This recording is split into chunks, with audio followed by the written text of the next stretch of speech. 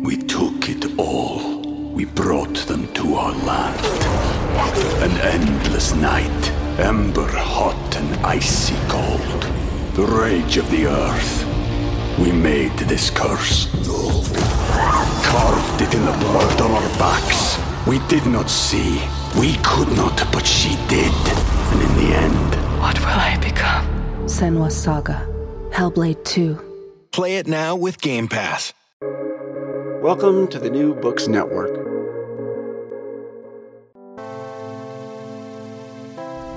Hello world, this is the Global Media and Communication podcast series. I am Aswin Punathambekar, the Director of the Center for Advanced Research in Global Communication. This is Jing Wang, the Senior Research Manager at CARG. Our podcast is part of a multimodal project powered by CARG here at the Annenberg School for Communication at the University of Pennsylvania. At CARG, we produce and promote critical, interdisciplinary, and multimodal research on global media and communication. We aim to bridge academic scholarship and public life, bringing the very best scholarship to bear on enduring global questions and pressing contemporary issues.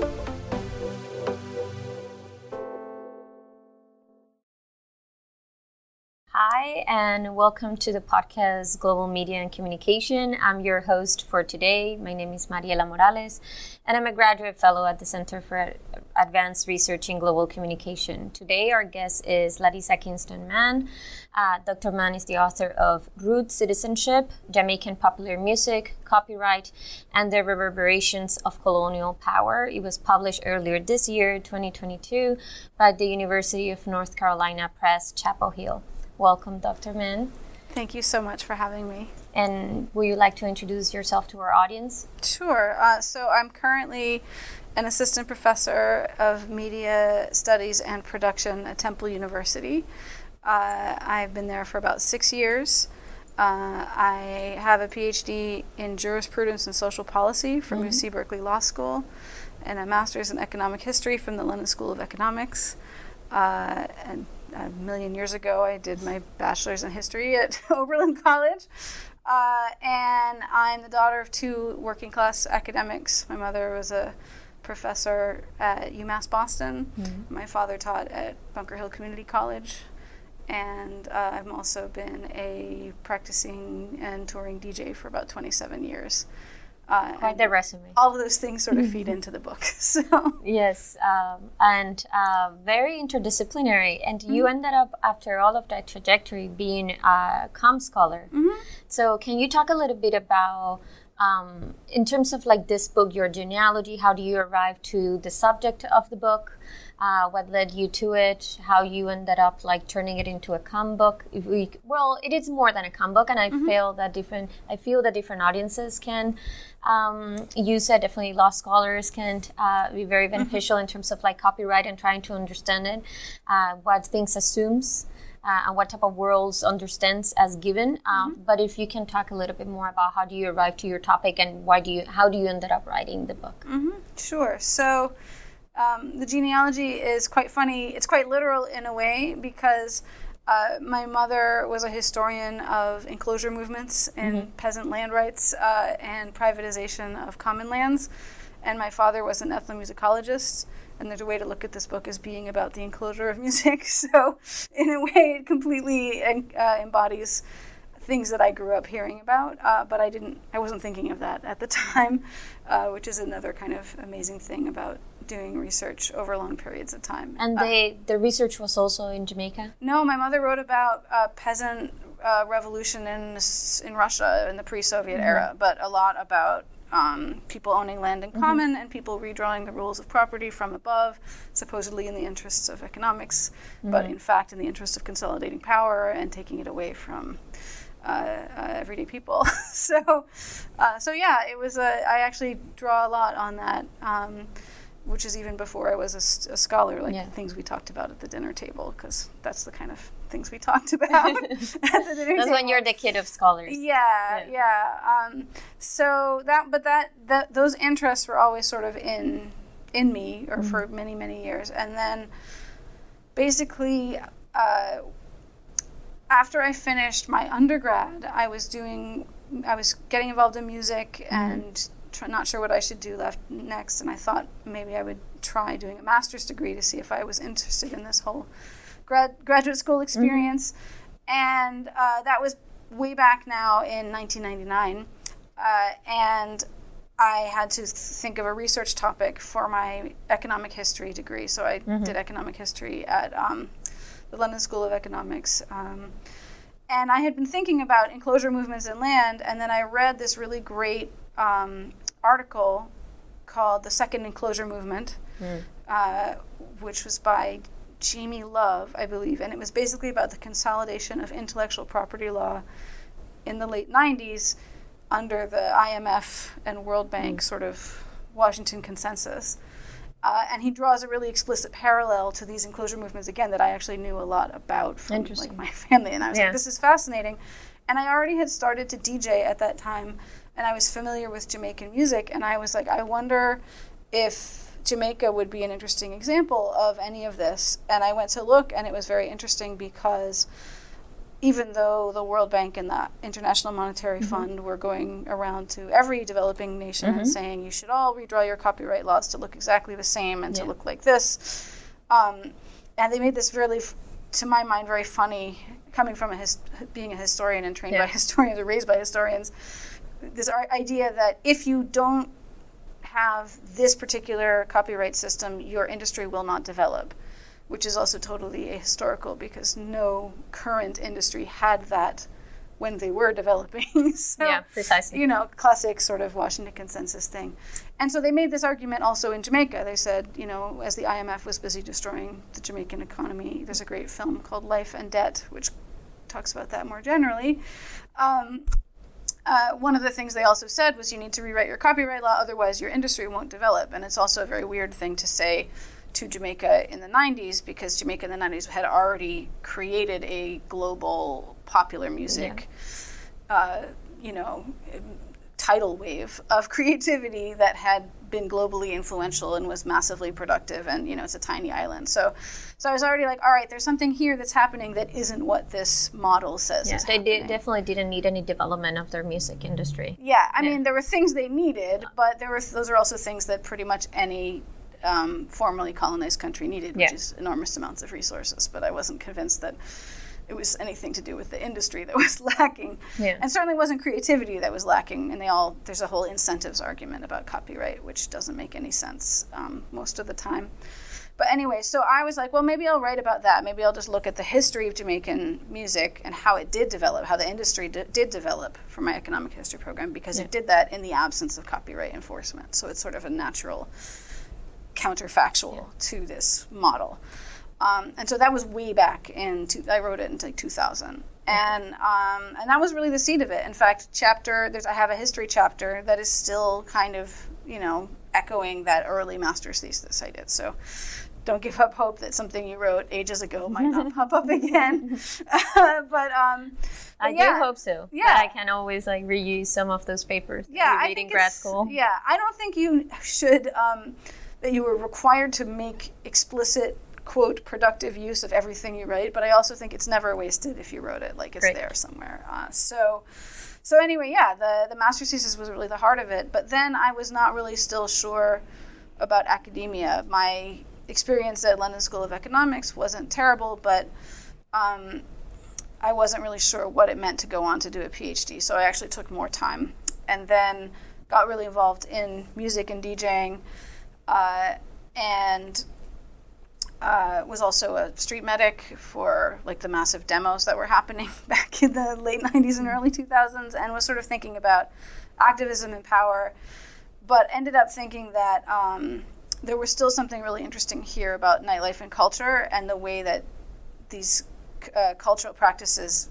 do a lot of the work that activism says it's doing. That is sort of building these spaces where people are relating in a different way to each other than what capitalism or colonialism would say. And so when I decided to go back to do a PhD, I was interested in how copyright seemed to be a kind of interesting window into that, because it's this set of rules about what you can and can't do with culture, but it sort of sets up the state as this arbiter of cultural practice in a way that suggests that there's some kind of assumptions about what it means to be a sort of a good citizen kind of built into this world of expression and creativity, which most people aren't necessarily thinking about formal citizenship. But I think they are thinking about belonging and control and connection and a lot of the things that states also say they're doing to us or for us with citizenship. So anyway, I wasn't thinking specifically about citizenship at the time, but I was like, there's still all this stuff around copyright and what it's supposed to do and not do. And I think if I went to Jamaica and spent some time there, I might learn more about what people are doing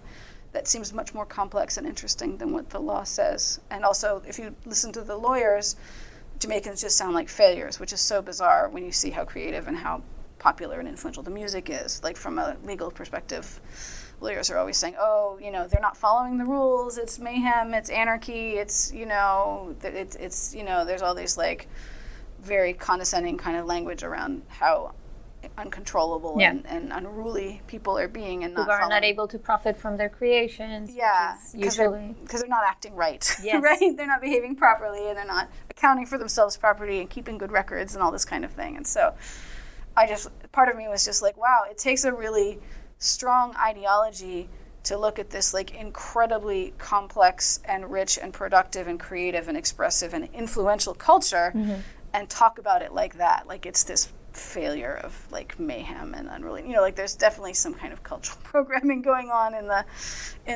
law to make people think about it that way. And I mean, I'm caricaturing a little because many copyright lawyers who work in Jamaica do it because they love Jamaican music, so it's not like they hate Jamaican music. But it's still interesting that it's kind of impossible to talk about the music in a way that fully embraces its richness from a legal perspective. Like the law doesn't have any space for a lot of what people are doing. So that's all part of what ended up being in the book. So was excavating that through spending time there and through also, again, still DJing also, because I think if I'm talking about how people interact with each other through music, I think it's nice to try to make sure that I can still do it. I don't think what I do is exactly what Jamaican DJs do, but I feel like if my theories are bad, I'm probably also going to fail on the dance floor. So it's nice that that's sort of continued to inform a lot of my work, and it's also helped me do the work in very practical ways too, to have DJ knowledge help me in the field and stuff like that. That's beautiful, from enclosures at the dinner table all the way to applying it to copyrights to Jamaica, particularly because of you were DJing. So thank you for that. That was actually like very rich genealogy. I have a question. I think in the intro of your book you write, and if you want to understand the conditions that enable cultural expressions to move communities towards autonomy and liberation, Jamaica popular music provides an illuminating example of a living tradition that often challenges colonial ways of looking at the world. This is a little bit of what you were just saying. This living tradition is not invisible to those in power, but is often seen by them as rude, which in a way it is. It does not respect or abide by the terms of engagement that the state defines as proper. So I really liked that idea of rude citizenship or a rude way of behaving, because I think it's pretty known that Jamaicans have been very creative at the way that they interpret the world and they name things. So it's not only how creative their music is, how when you look at how certain genres have been developed, right? It's just almost like a story against all odds, and like really making something rich and incredibly creating out of the most unexpected circumstances. And again, when we say unexpected, is because we're again thinking to that like incredibly privileged position. But I was also thinking about, even as an ethnographer, if you can talk a little bit more about that experience of all of a sudden understanding or like trying to get through that world that seems like from what we from more Western perspectives, what we have come to understand as chaos. And that can be as simply as something as language as well. Like you were mentioning, you have a beautiful scene in the opening of your book when you are talking about this competition on TV, when a producer calls, that beat is not original enough. And the way that he's using original is it's completely different way that, you know, copyright will think of original, meaning like, you know, created, maybe perhaps by the first time, by someone who like either trademark, and like the producer, I think, is referring to original as something that has been tested by the community, by a popular crowd, as like these are the beats that are known, that have been successful, and that is for them what is original. Even the way I was thinking of like for them DJ, and you know, like the way that we name DJ for them is like a selector, and a DJ will be more like a master of ceremonies or someone that is just like hyping up the crowd. So I think like there's all of these very idiosyncratic and rich ways in which that they have like completely name things and try to understand the world. So if you can talk a little bit more about like how was that experience of like, okay, now you arrive, you find that Jamaica is really interesting, and like how was any way to just embed yourself in that type of environment and navigating it? Yeah, I mean, I think the point about language is really true. I mean, it's, you know, there is a really dramatic and specific form of kind of verbal artistry that is very common in a lot of Jamaica, not only in the music, but even in a way in everyday life. And that was another thing about living there that was really great from my perspective, was you got to see how much these kinds of different verbal interactions and wordplay were everywhere. Were not only in, you know, in the music or in people who were calling themselves performers.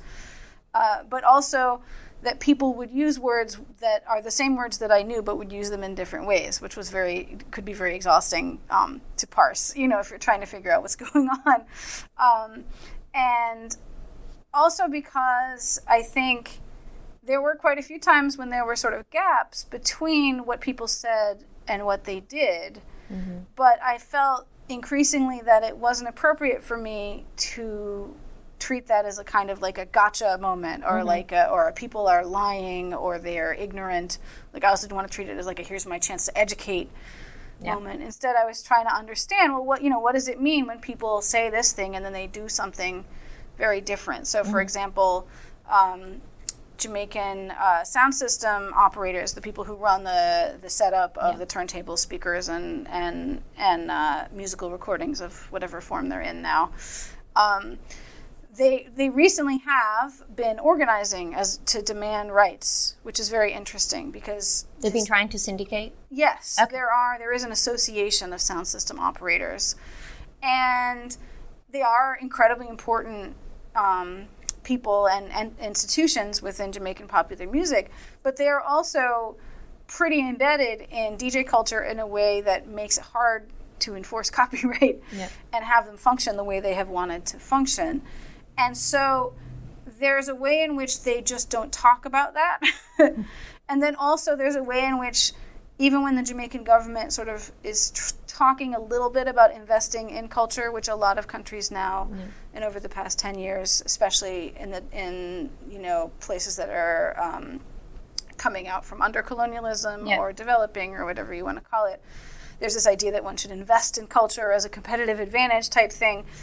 And so there's a push to do that, but they don't include the sound systems people in it, because there isn't really a way to include them without also requiring them to pay some fees for copyright, which they don't have or they don't want to pay. So I have a colleague, Dr. Erin McLeod, who is Canadian, who's written about Jamaica and a bunch of other stuff. She's also a music journalist.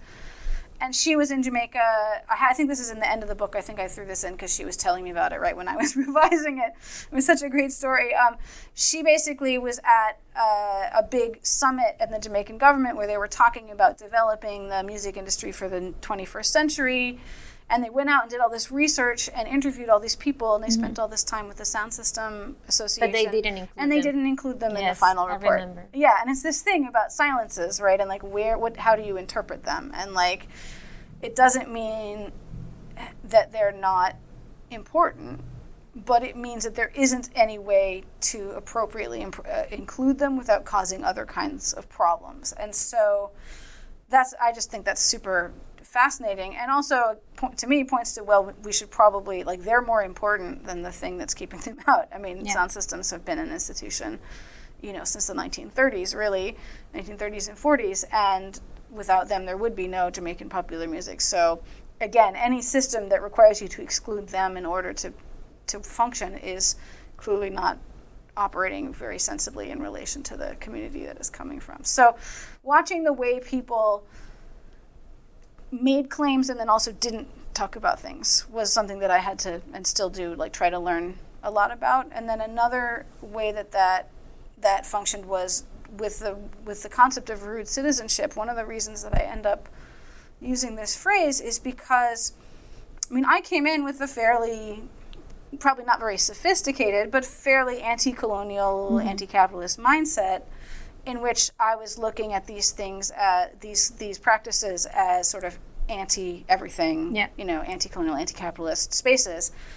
But, and they are, in a way you can call them that, but I wanted to account for the fact that most of the people I saw in these spaces did not themselves say, we don't want to be Jamaican, or we don't want to win Grammys, or we don't want, like, they said they wanted all those things, and I felt like, in a way, it would be disrespectful for me to be like, well, you say you want to be Jamaican, but really what you're saying is you don't want to be Jamaican because Jamaica is colonial. Like, I feel like that's too much for me, and doesn't really respect what's happening. So it was more about how they were claiming citizenship, membership in society, but also not backing down on doing it in their own way. Yeah. And that's what I really was trying to encapsulate. And then it was sort of a happy coincidence that rudeness is also a big theme in Jamaican music. Like, it's a long-running concept, and so it worked very well.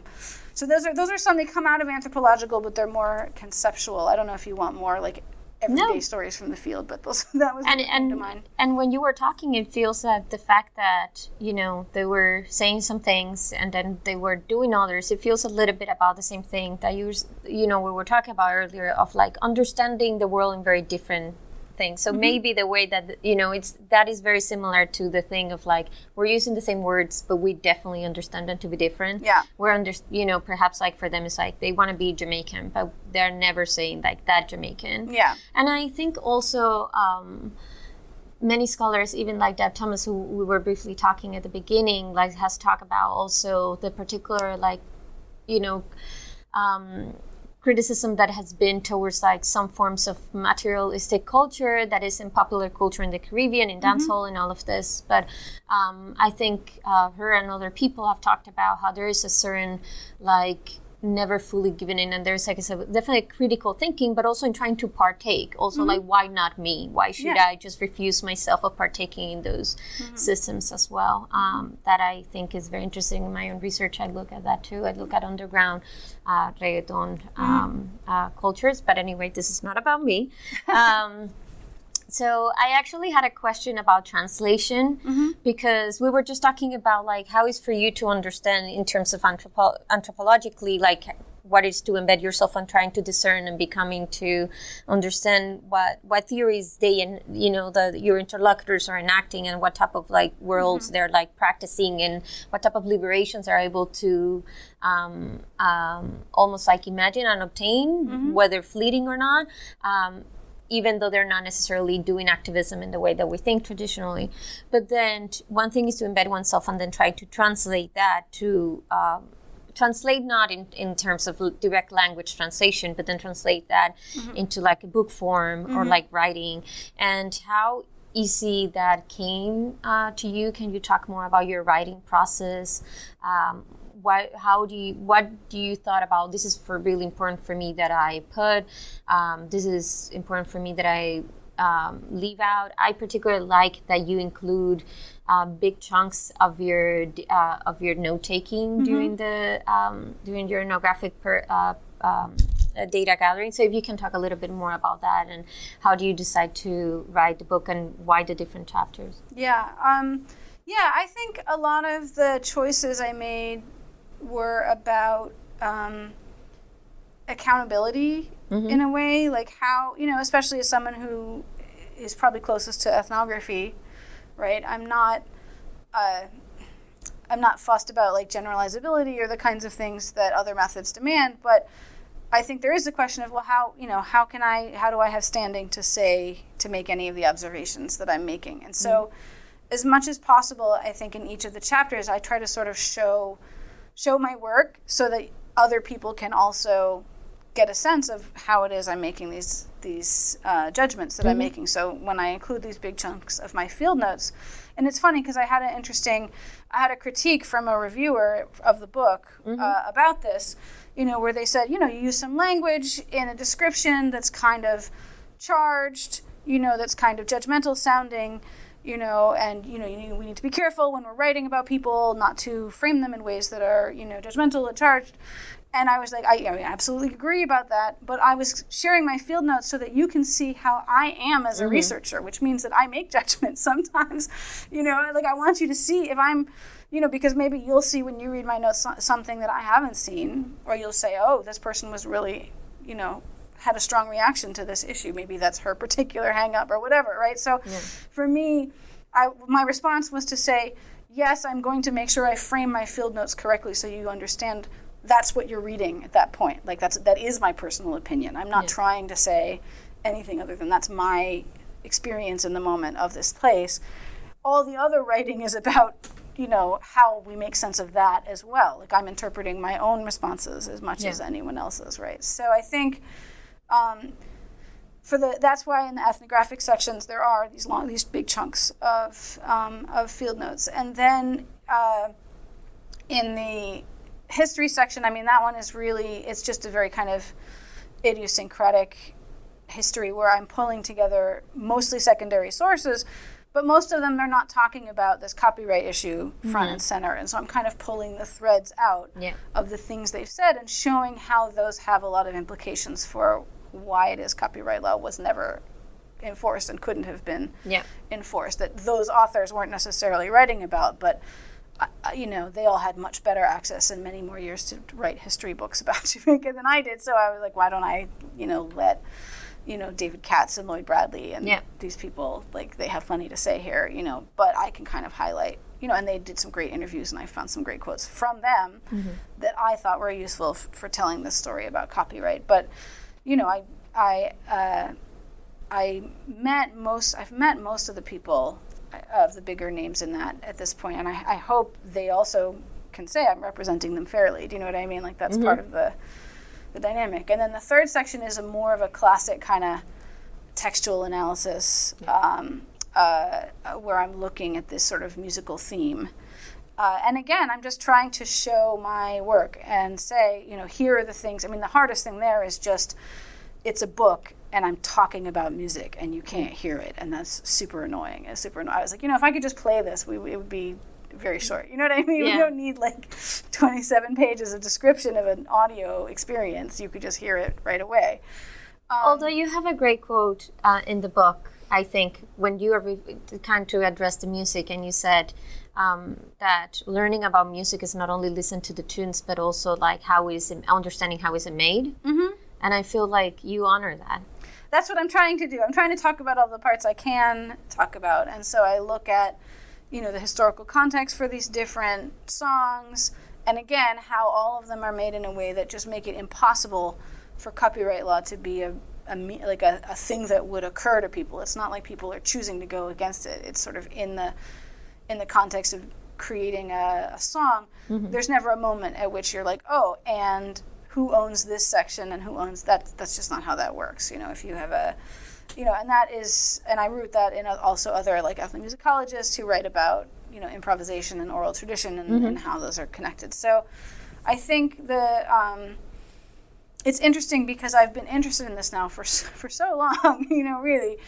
And I've pursued it through these different fields. So I was in economic history, and I was in law or legal anthropology, and now I'm in communication. And so, a lot of the work has been translating from field to field in a way as well, And I think that's where ethnography does me really well, because I try to stay grounded in the data as much as possible, and then I don't have to, that keeps me from wandering off into sort of semantics of how different fields talk about the same thing, because that's also that's something that I've learned from being an interdisciplinary scholar. It's like, it's not just that different fields talk about things in different ways, but some fields or subfields are really not that great at talking about this stuff yet, and others are. And so part of me is trying to figure out where is the place where I can talk most plainly and clearly about these things that I think really matter, and kind of hook it into the fields so that people from different fields can understand it, you know. So that's why I think on the whole the book isn't super jargony. There's still jargon in there, of course, and like technical language, but I tried to keep a lot of the more specialist, even scholarly language to a minimum, because I want it to speak across all these different fields and be meaningful. And so again, also that's why I keep directing people back to the data, because I'm like, whether you're a legal scholar or a historian or an anthropologist, you can all look at the field notes, you can all look at the songs, and I'll explain to you what I think is going on, but you can also look at them, and maybe, you know, hopefully that will at the very least back me up. Yeah. Maybe it will also spark something new, you know. So I think I like the way you asked the question about translation, because of course it's not me translating Jamaicans for the world. Yeah. That's definitely not what I want to be doing, but it's more me translating the encounters that I had in this space and trying to share sort of where I think that could illuminate things happening both in Jamaica and outside. So that's you know, that means translating my own observations in a way as much as anything else. And so that was a lot of the labor of the writing. And also what was so interesting about like going through the review process is seeing, you know, it was often, most of the time I felt like it was a translation issue. Like I was lucky not to get a lot of feedback that said like, this isn't interesting, but there was a lot of like, well, why did you do it this way? Or why didn't you do this other thing? And sometimes I was like, well, I did, but you didn't see it. And other times I was like, because that's not the field I'm in. And, you know, so that was interesting for me as well.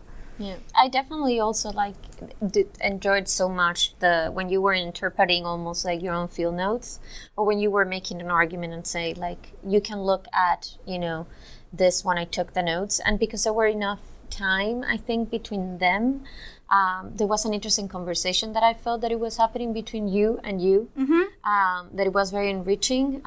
So I wanted to ask about that, because I really enjoyed those parts. But your research also are large. What type of frameworks you take and then into the classroom?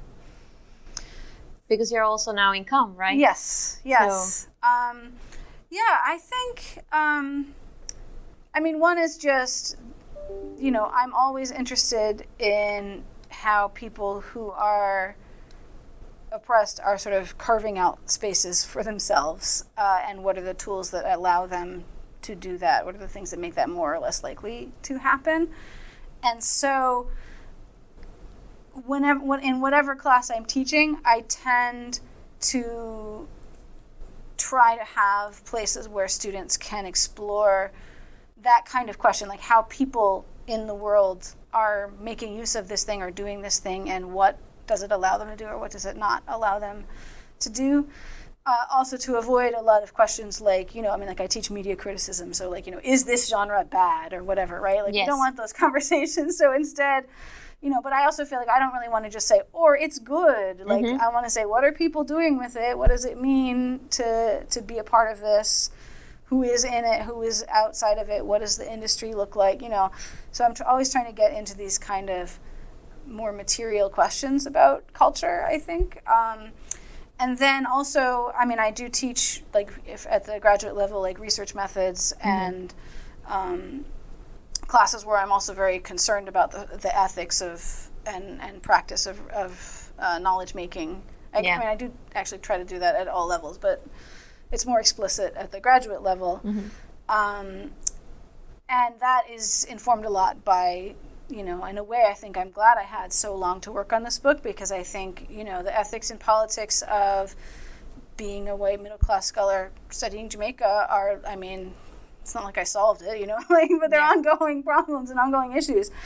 And trying to do the best I possibly could, or the best I thought I could, you know, under these sort of broader institutional and social circumstances, required a lot of reflection, required a lot of self-examination and dialogue with others when they were kind enough to do it. And so I try to also model that with students, of let's all work through, not like let's pick apart where everybody did it wrong, but let's all work through how can we do it better next time, or, what worked or what didn't work, and that kind of thing. And I think that practice, in a way, those are, I think, also, for me, those were like ethnography survival skills, right? Because like when you're stuck, if you do traditional, I did much more like traditional classic anthropology, ethnography of like I went out and I lived somewhere for almost a year. I guess that's short for anthropology, but for comm that's kind of long, I think. so and you're one of the things that happens, it's like a classic anthropology arc, right? Is there's like the emotional crash that happens like month 2 or 3 when you're coming from the field and you separate yourself from the person that you became. Yeah, exactly. And you're like, I don't know anything and I can't understand anything and these people don't want to talk to me, or I can't figure out how to talk to people, right? Or I'm, whatever it is. And you're just left there in your own resources, and that's very, very important to be humbled in that space. But I think in order to figure out how to go on, you have to come up with some reason to keep going. And for me, it's the sort of, how can I do it a little better? Like, how can we, figure out what worked and what didn't work, figure out who, and part of that involves figuring out who I want to be accountable to. Who am I trying to, please, or, who am I trying to speak to? Who do I want to hear me? And, having it be my committee was necessary when I was doing the dissertation, but after that I actually had a very big choice of like who I want this book to be for, or who I want to be hearing it, and who, and how do I want it to be received by the communities that I worked with, to the extent that they're interested in reading a giant book, which they may not be. But, I think part of that was, I take that into the classroom too, of in all my classes I try to get students to think about that too, like not just how do I produce a result or produce a piece of work, but who am I producing it for? Like who do I want this to be for? Who am I accountable to in this moment? And I'm doing fewer and fewer. It's changed my teaching style and my assessment style, the way I grade, all of that, because I'm not really interested in setting up like benchmarks for the sake of benchmarks. Like I don't think they're very helpful at any level. So if I'm forcing someone to go through the stress of like producing a thing, I want it to have meaning for them, and then they have to figure out what's meaningful. So it's a kind of another level of conversation. But I think, it's also helpful because I'm teaching, especially a lot of first-generation college students, and so for a lot of them, I think even more so, and this I can't generalize everywhere, but I did teach also at some very expensive private schools in different places. I will say that a lot of first-generation students, both undergrad and grad, they require that the work be meaningful, because otherwise, why on earth would you be doing this? Like, what, to leave your community and your space that you're from and go, it has to mean something. Yeah. So that conversation is actually, I think, closer to them. I actually found it harder in some ways with students for whom it wasn't such a giant leap to go to college or to go to grad school, because they were like, well, it's a thing to do. It's a thing one does. It's a thing people I know do. So I still think it should be meaningful, but sometimes it's harder to get to that conversation. So for me, it's been great to have.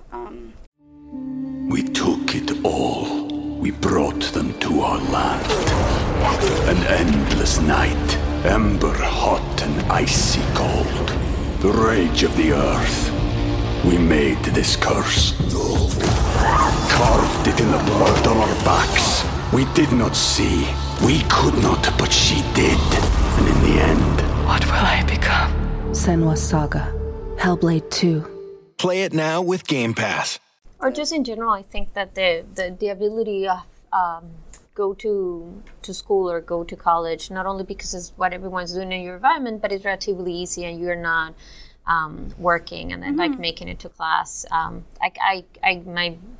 when I moved from Cuba to here, basically I started in community college. Like I better like my classes because I was like working from 5 to 9 and then taking classes at night. So you're so tired that it better grab your attention. Like you have to make sure that.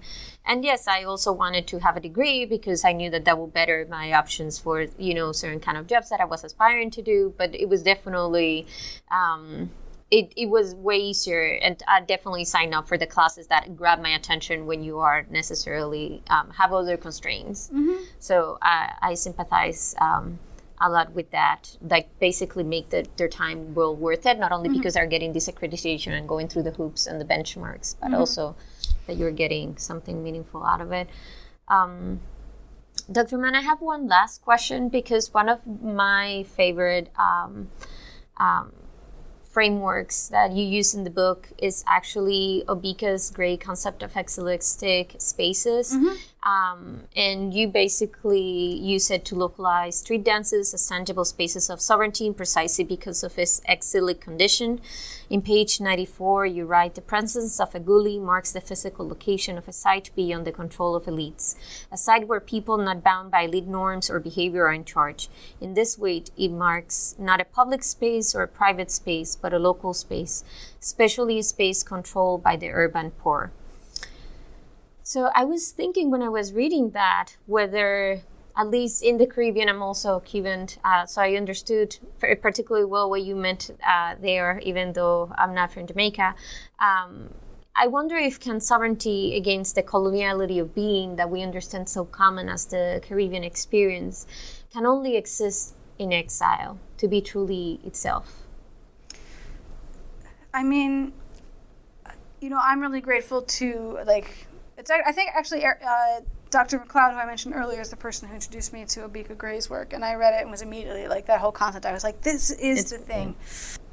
Yes, in a way, I think so. I'm not sure if I'm supposed to be the final arbiter, but I think to me, it echoes, perhaps it's pessimism in a way, right? But it doesn't mean that those spaces, those exilic spaces, it's not that they exist as they're still part of the broader system. You know, the system relies on them, and they can make demands of the system. But I think the thing that gives them their power is that the people who are most oppressed have authority. And I don't see any way for that to happen within a colonial system in a way that is liberatory. Like, obviously, people are chosen to head things or run things or be represented all the time as individuals or as representatives of an oppressed group, but they aren't usually given structural power, and their communities are not given structural power. And so I think, I don't know if I can say this is kind of where I like theory generating, but I'm not a grand theory person, so I'm wary of saying what is, like, ultimately totally possible or not, but I will say that I look at the characteristics of exilic spaces that make it possible for oppressed people to have sovereignty, and I don't see those in other spaces. And I don't know, I feel like the lesson for me is really to look to those spaces and those communities to try to figure out where else we can go or society can go. Because I think I remember I was giving an earlier version of a talk about parts of my book in, where was it? It was at some big institution. I don't think it was a university, but I think it was a conference in a government building. And, like, we had some music, and we had brought in all these artists, and everybody was talking, and somebody was like, well, can this be an exilic space? And I was like, no, absolutely not. Like, it's a really nice time. But, like, when someone else in government decides they don't like this sort of thing, it's not going to happen. Like, it's not like we're, there's no structural shift has happened. That doesn't mean that it's also not, like, I've had some new ideas, and maybe something will grow from it. It's not to say it's, like, infertile or whatever, but I just feel like there's a desire for people who have structural power to want to, like, be like, we can make these things and then things will be better. And I feel like that's what I'm wary of. So I tend to feel that and actually it's also a struggle. It's a kind of an echo of a conversation I have around work I'm doing now, which is on safety in nightlife, and which is a very similar kind of debate, which is that the spaces that are the most popular and desired and in some ways safe for like marginalized people in nightlife are usually very unsafe in other ways, like for example fire safety, right?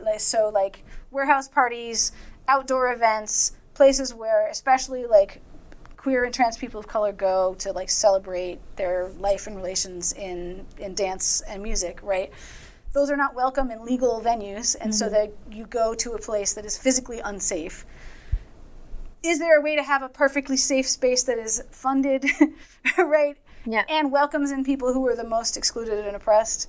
I would like to think so, but I feel like it's very hard to see how that doesn't end up being another compromise with like visibility and control by the state. And it's not for me to say one way or the other what people are going to do. Like I'm not judging at all, but I think it's funny because it's kind of the same discussion of like, because part of exile is unpleasant. Like I don't want to romanticize, the gully is not a pleasant experience to encounter. Nobody likes people who live near them, don't like them. They smell bad and they're, unsanitary and people, they're full of garbage and stuff. But it still is the place. I mean, actually, this happens in West Philly, too. There's like a West Philly Facebook group, and there's people who'll be like, yeah, we heard gunshots again, but at least it's keeping the rents low and the gentrifiers out. And I don't think anyone is happy about gunshots, but nobody has figured out any other way.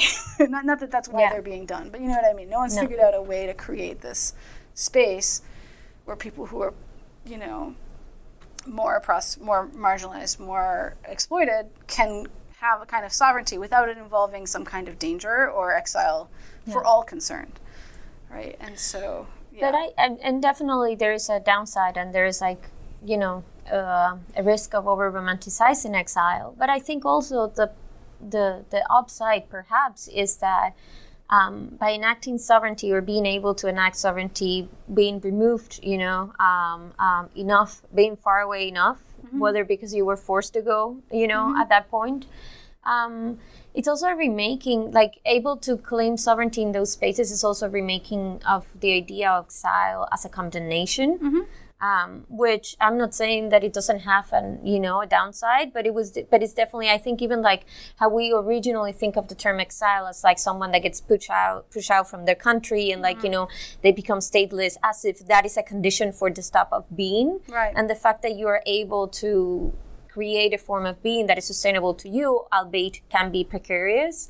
I think there is a positive upside to that, because it's just like pushing back at least a little bit, or however possible, to saying like, I'm still here. I'm still, I can still understand myself as Jamaican. I can still construct Jamaican culture. I'm still a person that can go and have a good time with friends and have my relations however I so choose. So, it's, the same thing. Like if at least I can stay in my neighborhood for longer, if the property taxes don't go up through the roof, I think there is something to be cherished. Yeah, and similarly, I wouldn't want to romanticize, right, the spaces that are considered safe are places of intense structural violence, right? Yeah. And this is something also Deb Thomas talks about, I think, right? So just because it's not visible in the moment to people in charge doesn't mean there's not ongoing structural violence happening in spaces that are deemed safe or proper, right? So I think absolutely right. And I mean, this idea of, statelessness, certainly for people who think that that states are fundamentally oppressive, then statelessness is not necessarily bad. And even, there's even a long tradition, for example, of, radical Jewish thought around, the productive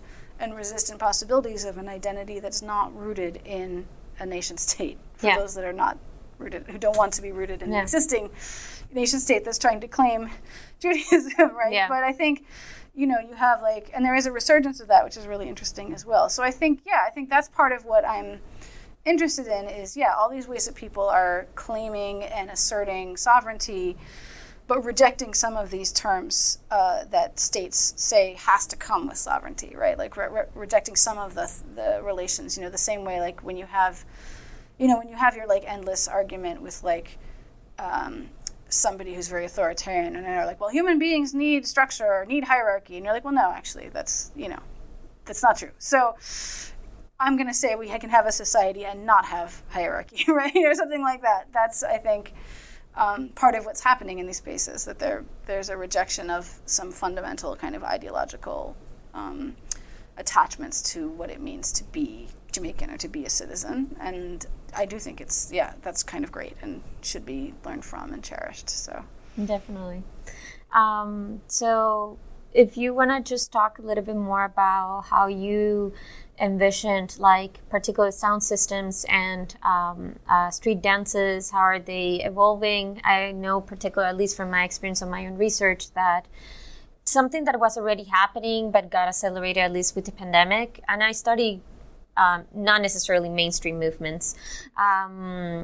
It's that there has been this growth for data dependency, the dependency of social media data and streaming, as like if you don't get a presence, you don't get like booked for certain parties and things of that sort. So it has gotten very important, even if you're not trying to sign up with Sony Music or something like that. It's just like even for smaller like organization events, or whether like a local influencer is going to interview you, a lot of depends of like how much you are in the social media realm or how much followers you have. So if you can, but this seems like a very individualized approach versus like, what you talk about, how artists are made or how some music is made, that is, at least in street dances, it's like a more collective effort, right? Like DJs had like way more influence over, how to help get some like musics known. I mean, I'm obviously overgeneralizing here, but I was thinking a lot when you were describing certain moments at street park dances in which the DJ reads the crowd and knows how to even adapt the songs to it. And that's not something that the musician, when they made the recording, necessarily intended, but that's something that the DJ at this point is also doing with their music based on the crowd. So it felt very, that there was something intrinsically very communal about how music was made and passed and was viewed as successful versus like how it seems that the industry is going now. So if you can talk about how sound systems, in your view, I know you're no longer there in the field, and street dances, how do you think they are just like going? Do you think that they're going to endure? Are they adapting and changing because of like this new turn? Yeah, I mean, I haven't been there recently enough to say what it's like there now. I will say first that one thing that's interesting is, in a way, a lot of how Jamaicans in the music scene, in my experience, functioned was very similar to this social media world now, but it wasn't social media. But the idea that you had to be in circulation, you had to be out, you had to be about, you had to be known, and that any mention was good mention. I mean, that's, when you don't have copyright enforcement, instead you have circulation, and you get your name or your catchphrase or your particular vocal sound, signature circulating, in a way that kind of prefigures what we now have. And I think for me, I'm not sure if there's a difference in scale or if it's more or less communal, but it's more that the communities in which the culture is circulating, that you need to then get your sort of circulatory power from, it is more diffuse, and it's just, in general, more white supremacist. It's not grounded in poor Jamaicans' social scenes. It's global or algorithmically derived, which is a whole other issue. And I have done a little bit of work on that, on algorithms and culture. Although I think Nick Seaver just came out with a book like today or like this week about music and algorithms and culture, which I haven't read, but I'm very curious I'm going to look for it. Yeah. But I was part of some discussions about this as well, about the ways that now, circulation, what pops up on your stream or whatever is often algorithmically developed. And algorithms, of course, are not neutral either. And they have cultural assumptions built into them that are the cultural assumptions of the people who built the algorithms, or the cultural assumptions of the data set that it was trained on, and all that kind of thing. So I think I'm curious to know, I think it seems to me like there's likely to have been a loss of some of that local authority because of the way it's so much easier to turn yourself towards a global or to an internet audience. At the same time, people are often very good at like sort of capturing, turning things back around into local practices. So I would be curious to see how people are negotiating that. I do think there has also been a resurgence of interest in Jamaican popular music by the Jamaican government and globally. You know, you have the rise of new artists like Coffee and who are amazing. Yeah. But there is an interesting way in which, that seems quite new to me, there's a lot more middle-class Jamaicans involved now, and they are using the language of resistance and rebellion and revolution, which is fine. I mean, it's nice language to use, but it's interesting because it doesn't quite mean the same thing when it's coming from people who are well off. Yeah. I think that it would when it's coming from people who are really poor. This is just my personal take on it. And so I'm curious because in the past, I would say middle and upper class Jamaicans would not have felt comfortable using that language or associating themselves with that kind of militancy very often. And it seems like it's become safer for them to do that. And that kind of militancy also... But militancy in pose. They're not militant in action, as far as I can tell. Also wasn't necessarily overlap with more commercial, which like I'm thinking someone like Coffee, whom I adore, like has a song like Ragamuffin that is very like engaged in like, you know, politics of like poor working class Jamaicans and is denouncing like violence and like, you know, unemployed youth and all of that. But then it has like more like commercial or like, you know, something like West Indies, for example.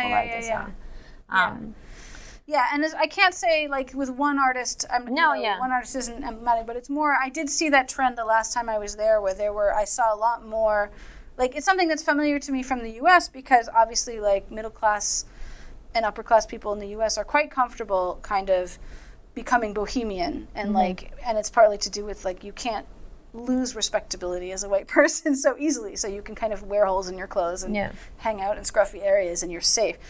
Jamaica wasn't like that when I was there so much. There was much more social distance between, in the music scene too, and I write about it a bit, like these upper class or middle class artists who come into the music scene and actually people are sort of hostile to them, or, you know, and they don't have such an easy time.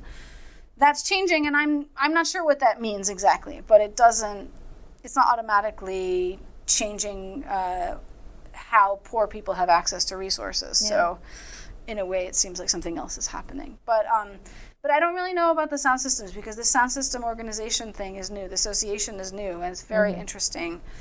I think they're angling for some like cultural heritage recognition, which makes sense. Yeah. But again, what do those things mean when you become visible in that way, and then you have to be accountable in that way, and you have to get on a registry, and you have to, you know, show your your funding and all of that kind of stuff. There's going to be a negotiation there in some things.